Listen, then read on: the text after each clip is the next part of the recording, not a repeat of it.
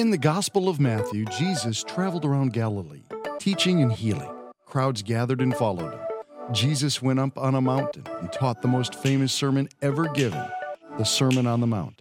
In this sermon, he starts with 8 statements that all begin with the word blessed. Join us as we journey through these 8 descriptions that show where true joy and abundant life can be found. All right, hey everybody, welcome to GraceLife. Do me a favor, help me welcome all of our first-time guests. We're so glad to have you guys worshiping with us, both right here in the room as well as those of you online. So we're in a series we began 2 weeks ago. That means today is part 3. If you have missed any of it, I want to encourage you can go back and catch that on our app or online. And this series is about the Beatitudes. And these are the first 8 statements, the first 8 sentences that Jesus gave of his most famous sermon called the Sermon on the Mount.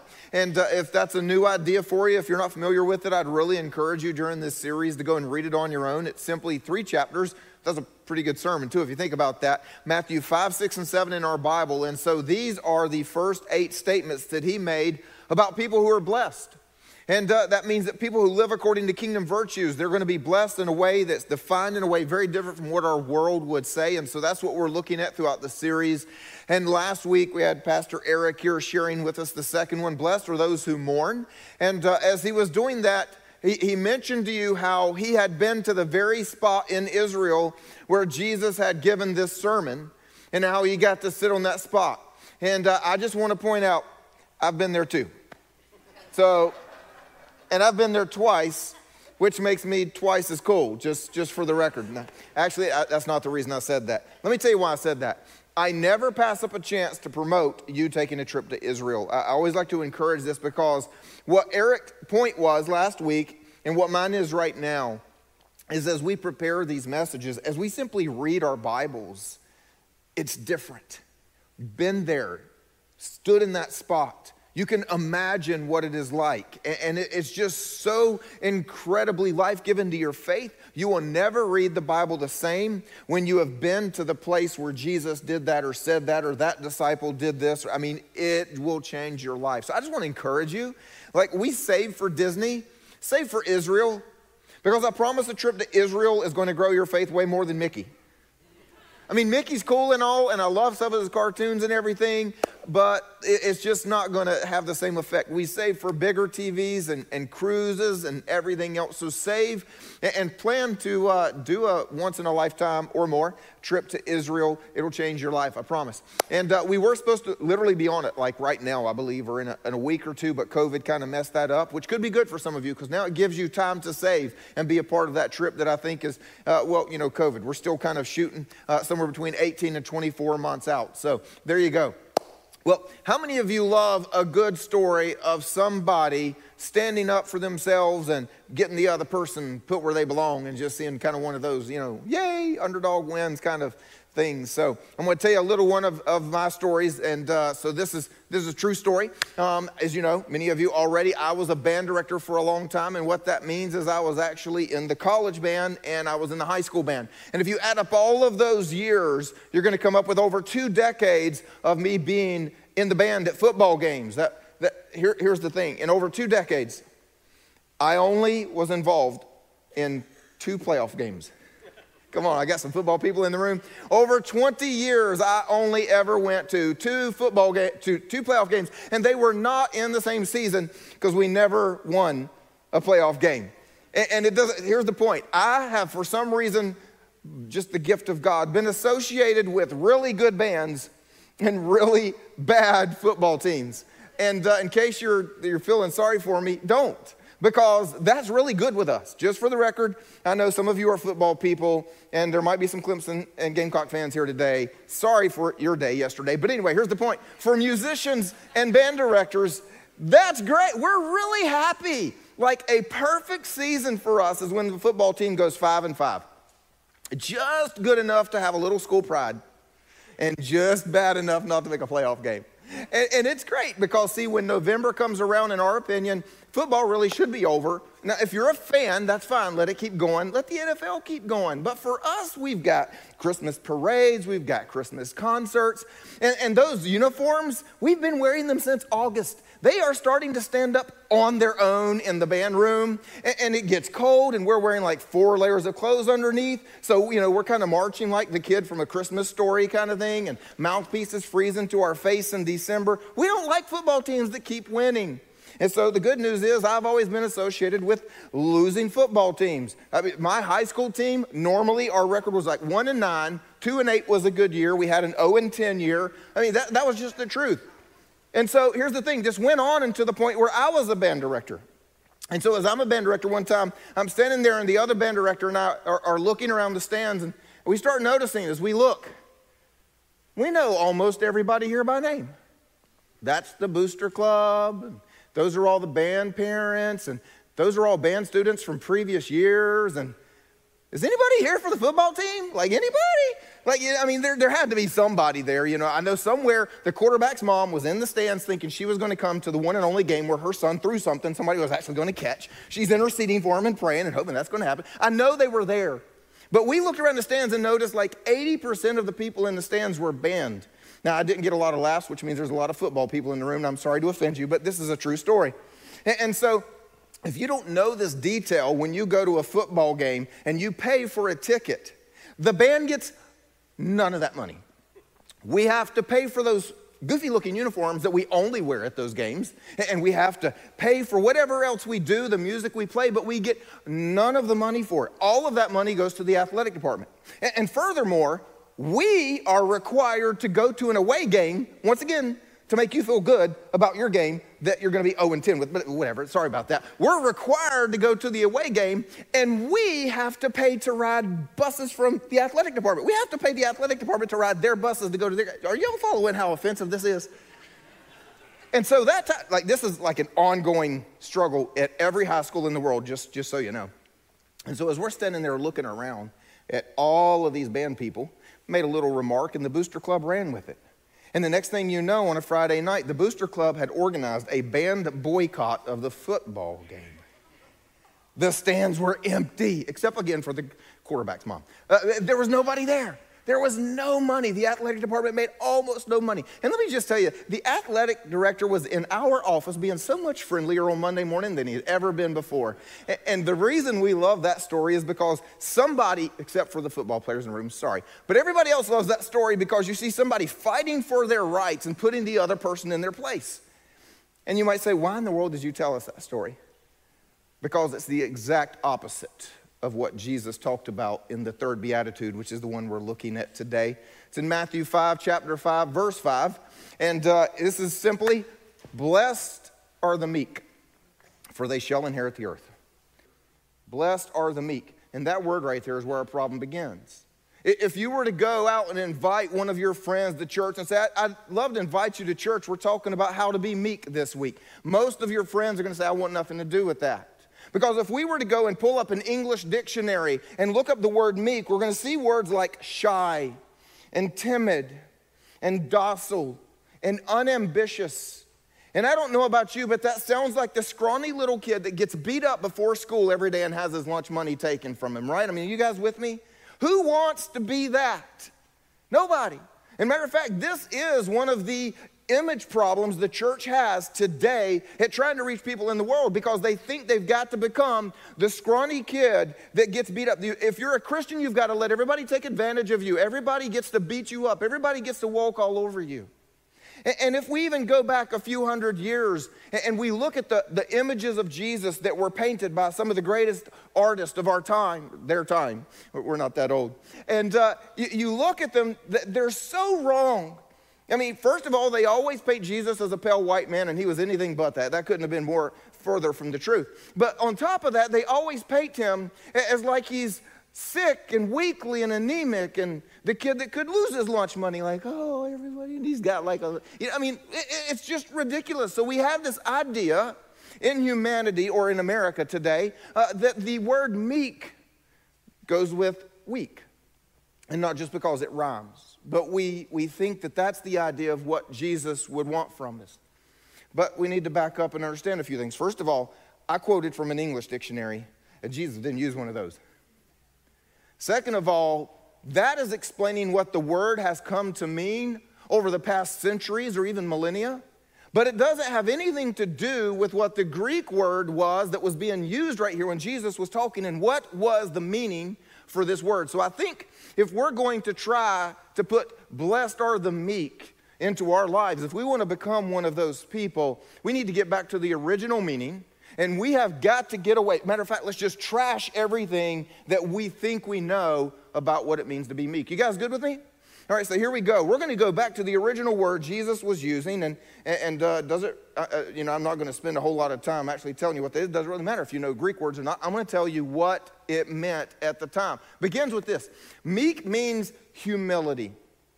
At its very core, it means humility. It means the humility to put others first, the humility that does not assert ourselves and rather promotes others. Now that does sound like a godly thing, but that's not something that we see in our culture a lot today. Meek also means a word that, well, it's not a good word for our culture, but submission. Submission to a greater way, a greater cause, and a greater being. Now, in our context, if we're going to be meek, we understand that our submission is to God himself and his ways, right? I mean, we get that. But it can be used in another context. Matter of fact, there is an old saying in the horse world that says the meekest horse wins the race. Now, first of all, I want you to, as we're trying to dispel the myth that meek means weak, I want you to go ahead and just think of a horse in general. Anybody want to be voluntarily kicked in the head by a horse? Because they're so weak, right? No, because you know they're strong, and you know that could be the last thing that ever happens to you upon the earth. I mean, many people have been killed by being kicked by a horse because they are strong. And as you think about any horse that would be competing in a race, strong. I mean, you can see the muscles and the legs. They're slender. I mean, they're just amazing looking animals. But it's the meekest horse out of all of them, not the weakest, the meekest that wins the race. And the reason for that is because it means it is the most submitted to a greater being and his way or her way. So if you can imagine the rider on the horse, a horse that is not meek may decide to slow down just a little at that moment because they just didn't feel like giving it their all. A horse that is not meek may decide to go just a little to the right, even though we're going to the left and the finish line is that way. The meekest horse, on the other hand, when the rider says go as fast as you can, that horse goes as fast as it can until it is given a different command. It won't slow down even if it wants to. It won't take an extra step this way because the rider is telling it to lean this way. The meekest horse, the most submitted to the one who sees how the race should go, is the one that'll win the race. I hope that starts to give us an image of what God wants from us. Not weakness, not timid, not shy, not unambitious, but the most submitted. There's one more thing or two that meek means in the original language that Jesus was using at the time. And I'm just going to go ahead and tell you, you're not going to like this one. Can you prepare yourself for it? And I started off the whole series by telling you that these virtues, many you're not going to like in general. Because the 8 virtues that we know as the Beatitudes, that Jesus said this is what a blessed life is in the kingdom of God, almost exclusively are not what humanity would praise. We've been talking about it all throughout the series, right? So don't be surprised that the one I'm about to say, some people online potentially have the right to push a button and turn me off because you're not going to like this. Those of you that are in the room, you're trapped by Southern politeness. A meek person doesn't aggressively fight for their own rights at the expense of others. Instead, in the humility and submission, they choose to allow God to protect and defend themselves as we put God and others first. Wait a minute. We've got sayings in the world that, or at least in our culture, that tell us that's the exact opposite. Like you got to stand up for yourself. You got to fight for your rights. You've got to do your own thing. If you don't put yourself first, nobody else will. You've got to fight for you or somebody's going to walk all over you. We've all heard those sayings. We all believe those sayings. Several of us have lived those sayings. But what Jesus was saying at the time was that if you're meek, you are not going to aggressively, it's a key word, fight for your rights at the expense of others. It's not saying that you wouldn't raise an issue of injustice. It's not saying that you wouldn't have a conversation. It's not even saying that you wouldn't help serve a cause to bring about change. None of that. But it's saying you wouldn't aggressively do it in a way that hurts others. And the greatest example that everyone would know of, that I can think of in recent history of someone who would be meek by these terms, would be Martin Luther King Jr. Because he fought for a cause that needed to be fought for. There was injustice in the world, but he never, ever promoted anyone else's harm in doing so. He never fought at the expense of even the people who were doing it to him. He never said. And from everything that I read and understand about him, what he did was for every other black American, not even for himself. And ultimately ended up losing his life for that cause. And now, if you really want to know anything about, stop and do some research. He was not a weak man. He was a passionate man. He was a determined man, and he was a strong man. Meek is not weak, but meek is submitted to God in his belief that he can defend us, and that we, even though we can speak up, we don't have to hurt anyone else to put ourselves in a better place. Which is the next thing that meek says. It's not something that we'd ever do to advance our own interest, but we will advance the interest of other people, even ahead of our own, if that's what it actually takes. What it means is we're going to use any strength we have, any position we have, any influence that we have to help others, to promote others, and to constantly say, you know, let's say you've got two equals in a situation, and hey, you go first. Hey, will you take that? Well, hey, if the job comes down to being between the two of us, I hope for the best for you. I hope you get that. And that's just something that goes against our culture. That we would actually try to help another person get a step ahead of us if we knew that's what it was. I want you to imagine a king from long ago. Imagine if they were meek and they did this very thing. And they understood that their position, their influence, and everything that they had was to help others.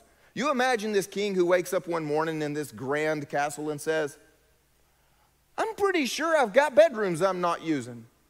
Why don't we go out and find some of the homeless in the kingdom and bring them in?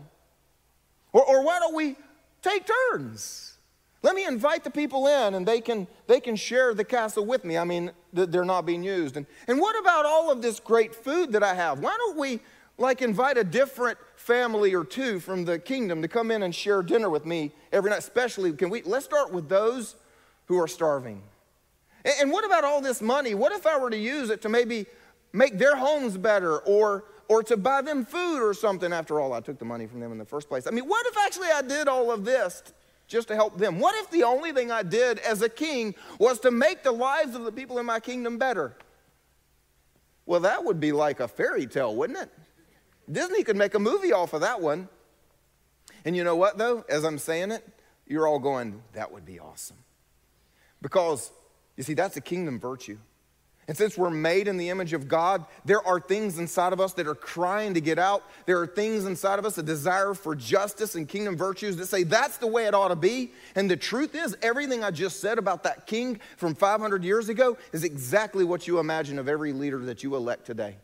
Doesn't matter what party they're in, doesn't matter what position they're in. You assume that every person should be doing what they are doing and voting the way they vote to do what is best for you, because you are the people. And the truth is, if our leaders were meek, that is the way they would look at the world. That is the way they would vote. That is the way that they would make every single decision. And that is why you and I get so frustrated with the world around us, because we live for kingdom, and then we know the world around us is not always kingdom. I mean, that was worthy of an amen, just for the record, unless you guys like all of the corruption y'all see all around you all the time. Simply put, meek is the humility to put others first and submit to God. Meek is the humility to put others first and submit to God. A strong personality can be meek. Dwayne "The Rock" Johnson can be meek. And a weak personality can be meek. Because the word has nothing to do with personality. The word has to do with how we treat others and how we approach God. Meek is the humility to put others first and submit to God. So, in that light, what I'd like to do is look at the best example we'll ever see. Who do you think that is? Very good. Anytime you're in church and there's ever a question, just always say Jesus. You're most likely to get the answer right. But if we go and we take a look at Jesus, he is obviously the best example of a meek human being we'll ever see. Matter of fact, he said that he was, and he called it of himself. Matthew 21, he says, say to the daughter of Zion, as he is speaking about a prophecy about him, behold, your king is coming to you, humble. I underlined that and put in parentheses meek. That's not the way you're going to see it in your Bible. That's not there. What you're going to see is just the word humble. But what I want you to understand, this is the same Greek word that Jesus used when he said blessed are the meek. Matter of fact, just for the fun of it, the reason this word is so important for us to understand, it's rare. It was only used 4 times in the entire New Testament. 3 of them by Jesus. It's a rarely used word, hard to understand. And he says, behold, your king is coming to you meek and mounted on a donkey. Think about this. God in the flesh, the King of Kings, riding on a donkey.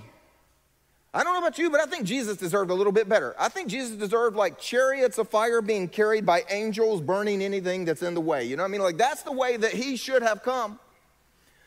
But even as a king, the King of Kings, he rode a donkey as a sign of humility and as a sign of submission, because what was happening at this very moment when he was riding on this donkey, he was entering Jerusalem for the last week of his life. He was entering Jerusalem so that he could come and serve the Father, to do what he was sent to do, which was to die for you and me.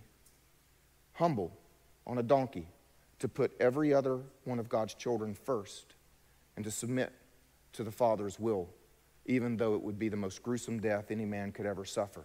That is meek. To be able to withstand what Jesus went through on the cross is not weak for 1 second, but it is meek. He goes on in Matthew 11:29, and he says, take my yoke upon me and learn from me. Learn from me. Y'all follow those 3 words. Learn from me. For I am gentle. Again, another way that this same Greek word can be translated, which is, again, the same word for meek. He says, I am gentle and lowly in heart. When he says lowly in heart, he does not say lowly in ability, lowly in self-confidence, or anything else. What he said, lowly in heart means humble, not inadequate. But he's humble. And by being humble, he is gentle. And by the way, again, you may think, well, that sounds a little like weak. No, it does not.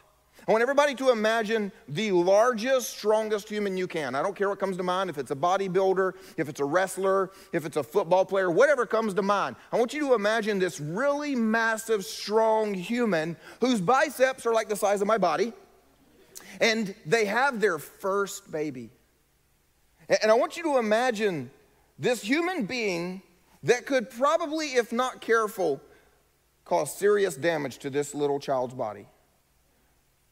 In his strength, or her strength, chooses to pick up and be very gentle.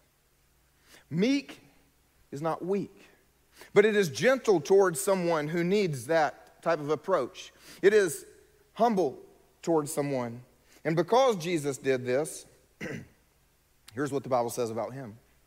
And being found in human form, he humbled himself by becoming obedient to the point of death. What would you call that phrase? Obedient, even at the point that it cost you your life? I think submitted. I think that's excellent submission. If you obeyed to the point of your own death, even death on a cross. So let's go back and read this. And being found in human form, meek, even to death on a cross. Therefore, God has highly exalted him and bestowed on him the name that is above every name, so that at the name of Jesus, every knee should bow. Because Jesus was meek, he was exalted by the Father. And because Jesus was meek, not weak, every human on the day of judgment will bow their knee and declare he is the King of kings, worthy of much more than riding on a donkey. He was meek, but don't ever think that he was inferior or weak. Are you guys with me? Are you getting what Jesus wanted from us? So look, I don't mean to insult you as I close today, but I'm going to give you the 2 most obvious, simple, and like you already can predict what I'm about to say, the 2 ways that we should put into practice what Jesus is saying today. Again, they're so simple, it'll seem insulting, please forgive me. I just want to help everybody know practically what to do when they leave the room. And the first one is we should be meek toward people. That's where it begins. We should be meek toward people. What that means is we do not assert ourselves over other people, actually. If you think you're better than someone else at what you do, like say, oh, I don't know, maybe you think you're the best basketball player in the world, keep that to yourself. I'm glad y'all got that. Thursday service didn't make a sound. They didn't get that. It means don't assume or insist on honor. You know, the Bible actually talks to us about if you find yourself at a feast with great rulers and important people, don't go to the highest seat of honor at the table. Don't assume that that's yours, but actually take the lowest seat. And if it turns out that, humanly speaking, you deserve more honor, let someone invite you to move up the table.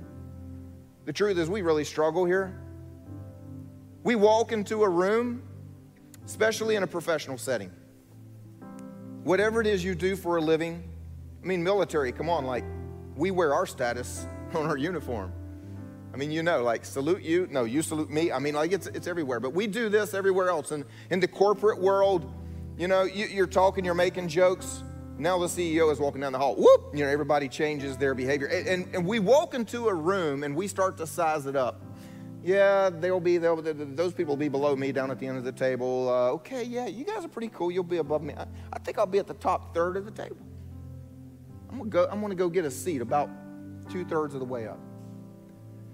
Not very meek, just to be honest, but it is kind of how we live our lives. If we were meek, we wouldn't insist. That should have been my promotion. I deserve that office. I've worked here longer. I'm better than you. See, a meek person starts with humility at the core that simply says, I think I'm better, but chances are I've got pride. So I'm happy for you that you got that promotion. A meek person is someone who is always helping to put the other person first and to promote them. And they're doing everything they can to say, you go win, man, you go win. Matter of fact, just as I was looking over my notes before I came out here, 2 pastors right down the street both texted me and said, praying for you in your church this morning. Really?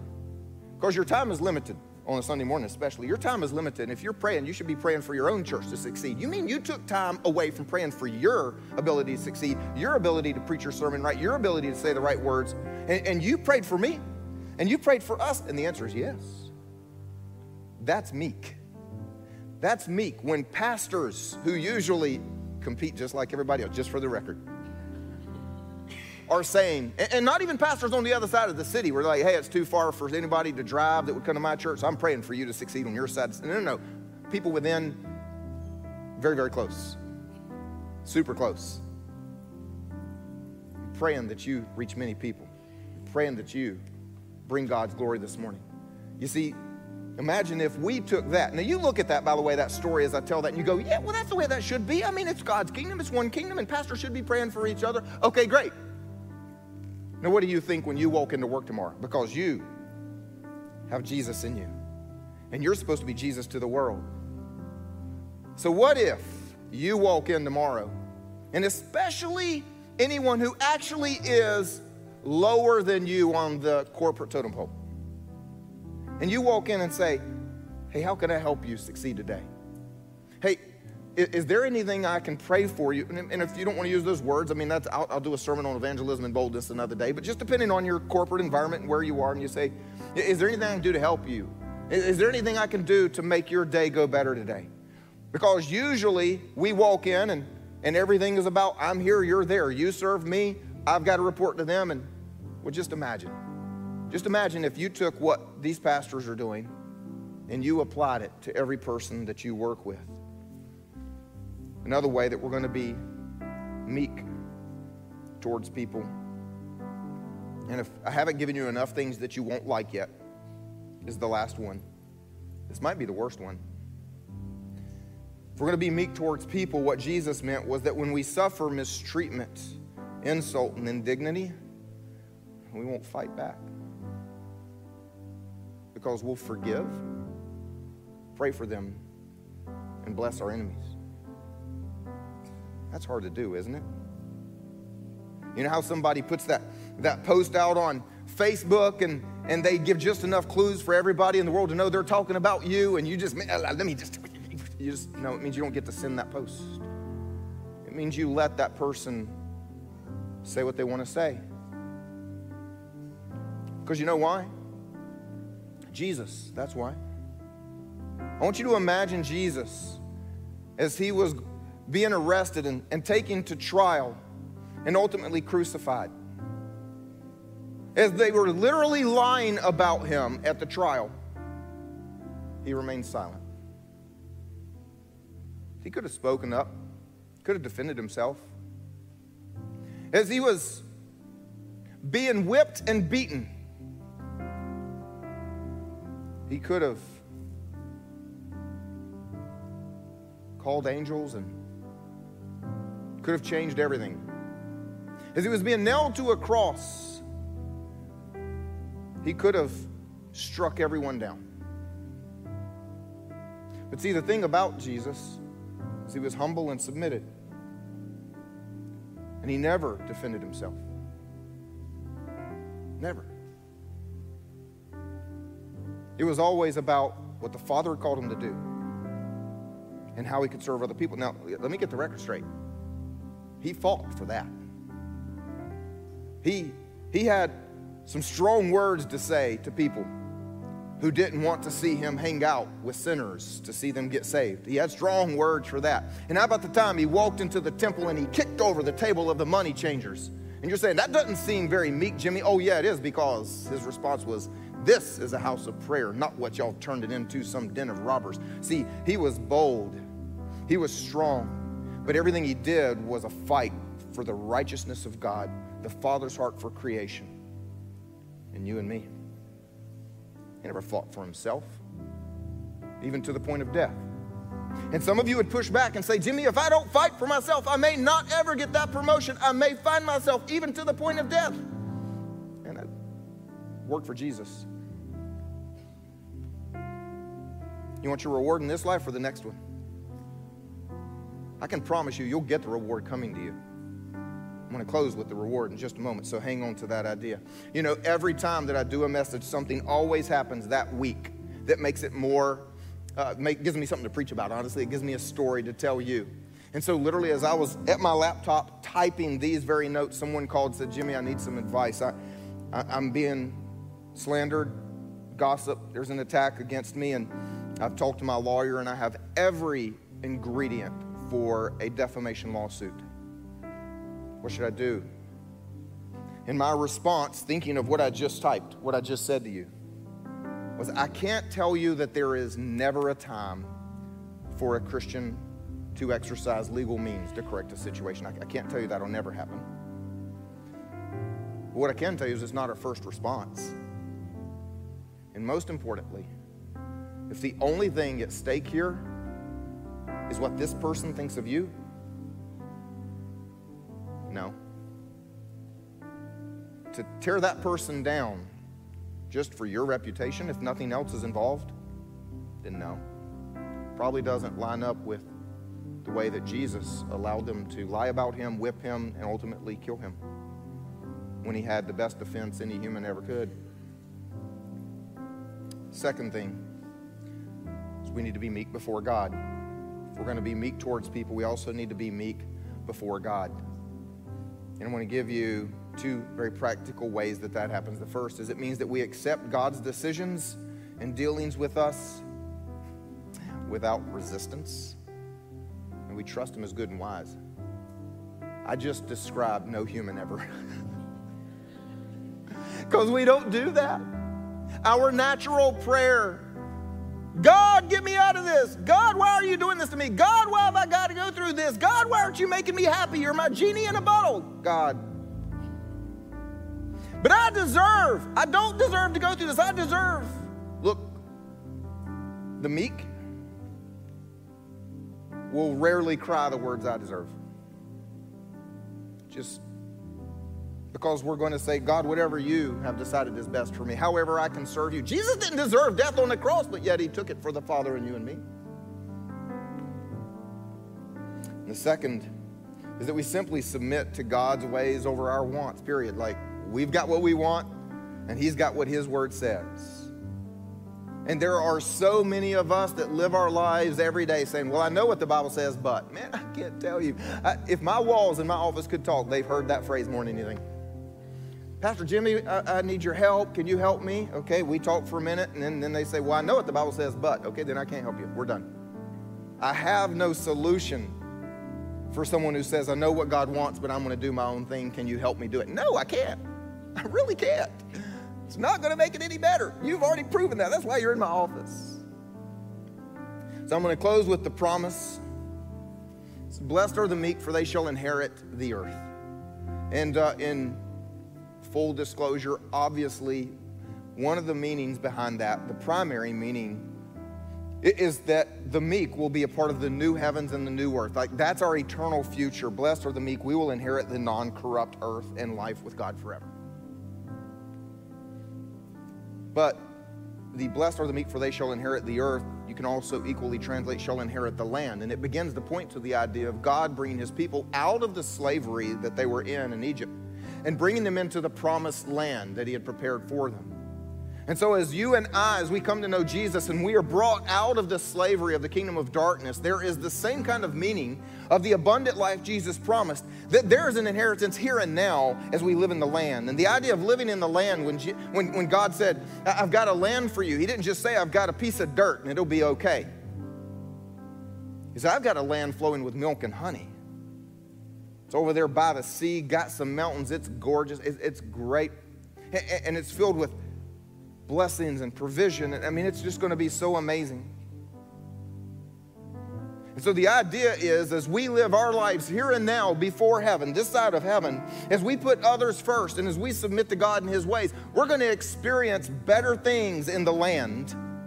We're going to get to live in the land, a place of blessing, a place of abundance, a place of community instead of loneliness, a place of healing. You know, I'm going to close with a story that was just told a week ago because it's one of the best, most recent examples I've heard. I've got a friend of mine, he's a pastor, his name is Brian. And he is working, he's in a big city. God's just called him to do some really cool things. Every now and then I'm like, God, why don't you like me that much? But he's called to do some really cool things and work with some really famous people and really influential people. And he was telling me the story of a particular CEO of a very large company. And this guy's got a huge net worth. And what happened is the CEO was out of town doing a business deal worth hundreds of millions and found out that his aunt had died. And of course, what that means is that it was his mom's sister. His mom is alone in this city. No one is there. And this is someone she lived close to and was with all the time. And so as they aged together, they always had each other. And now the CEO's mom is alone for the rest of her life and alone in the city. And the CEO just calls Brian and says, hey, can you pray for my mom? And that was all that was asked of him. Brian says, well, can I do something else? Can I go see her? He's like, well, I guess so. So Brian rearranges his whole schedule for the day. Again, he's involved in some important stuff. So it was a big deal. And he gets flowers and he goes over to see this guy's mom. He's never seen the mom. And the CEO this is funny, by the way, CEO is a non-believer. And it's always funny. I love when people who don't believe in God ask pastors to talk to God for them. And so he goes over, he doesn't just, give flowers and say, hey, I'm praying for you. He spends 3 hours of his day with this woman. The CEO calls him a little bit later and says, what did you do? My mom was like, she felt hopeless, depressed, lonely, like she just thought the rest of her life was going to be miserable. She's smiling and she says she's filled with so much hope after talking to you. What did you do? Well, only a week later, the tables were turned because my friend Brian was out of town and his wife ended up in the hospital with a life-threatening kidney disease that she's had problems her whole life and nobody's been able to diagnose. So this was truly life-threatening. And matter of fact, many of you actually prayed for her because we put it out there to do that. And so Brian sent out a little text to the group, just said, hey, pray for my wife. The CEO picks up the phone immediately, says, what can I do? Where is she? Well, she's at such and such hospital. The CEO says that will not do. That is the worst hospital in our city and doesn't know anything about what she is facing. I'm personally going to leave my office right now. Did y'all catch that? This guy does not have the ability to do that normally. I'm going to leave my office right now. I'm going to that ER. I'm going to pick up your wife, put her in my car. I'm going to drive her to the best hospital in the city, who's, by the way, the director of that hospital is a friend of mine. I'm going to make sure that that director oversees all of her care, every doctor that touches her. See, that's what you call blessed in the land. When you put another person first, not to get anything, not to do anything, there was no, okay, I'll do this for you later if you do this for me now. No, this is simply saying, I'm going to put other people first. If I have to rearrange my schedule, no matter what I have to do, I'm going to put this woman first and go and bless her and pray for her. I've never met her in my life. I'm going to serve my friend. I'm going to do whatever I can, and then I'm just submitting to God. And then the blessings that begin to come. And I'm going to tell you, if you have not lived your life that way, give it a try. Because you'll be blown away with how God's favor comes upon your life, how God's blessing comes upon your life. Because as we submit to his ways, sin leaves, the consequences of sin leaves. I mean, everything changes. The favor of people, things like that story just begin to happen because you have lived your life putting yourself at the end of the table. And the person beside you says, oh, no, you need my seat. And God says, oh, no, you need this blessing. And the next person says, oh, no, I'm just telling you. Blessed are the meek, for they shall inherit the earth. Let me pray for us. God, we thank you that you are so full of blessings and promises. And today we come before you to simply confess that we don't always do what we're supposed to earn those. Honestly, we're always talking about what we deserve, and we probably don't deserve as good as we think we do. God, today we confess to you that we're not really good at putting others first. But we confess to you that we don't always do what your way says. We're not submitted. And God, we ask you, would you help us? Would you help us to do both of those? Would you help us to be humble enough to take the last seat? To say, God, whatever you think, I'm sure is better than what I think. What you say is better than what I want. And what another person needs is more important than what I think I need. God, help us represent you and your kingdom to this world. If you'll just stay in a place of prayer. As we said, the meekest person ever was Jesus Christ, because he put you first. If you've never made Jesus your king, he still put you first. He came, he died on the cross. He lived a perfect life so that his blood could pay for your sins instead of his own. And then he was raised by the power of the Father so that you too could be raised and have eternal life after death in this world. It's a free gift we call salvation. But every one of us at some point in time has to receive that gift. And if you've never done that, I hope that for you is right here, right now, wherever you are. And I'm going to lead you in a simple conversation with God to make that exchange. If you would, say something like this to yourself and him. Lord Jesus, I thank you that you died for me. And so now, I choose to live for you. I thank you that you love me. I thank you that I'm forgiven. And my simple prayer here today is that you fill me with your Spirit and give me a life of great meaning in your kingdom. Amen. Everybody help me celebrate with those people. Amen.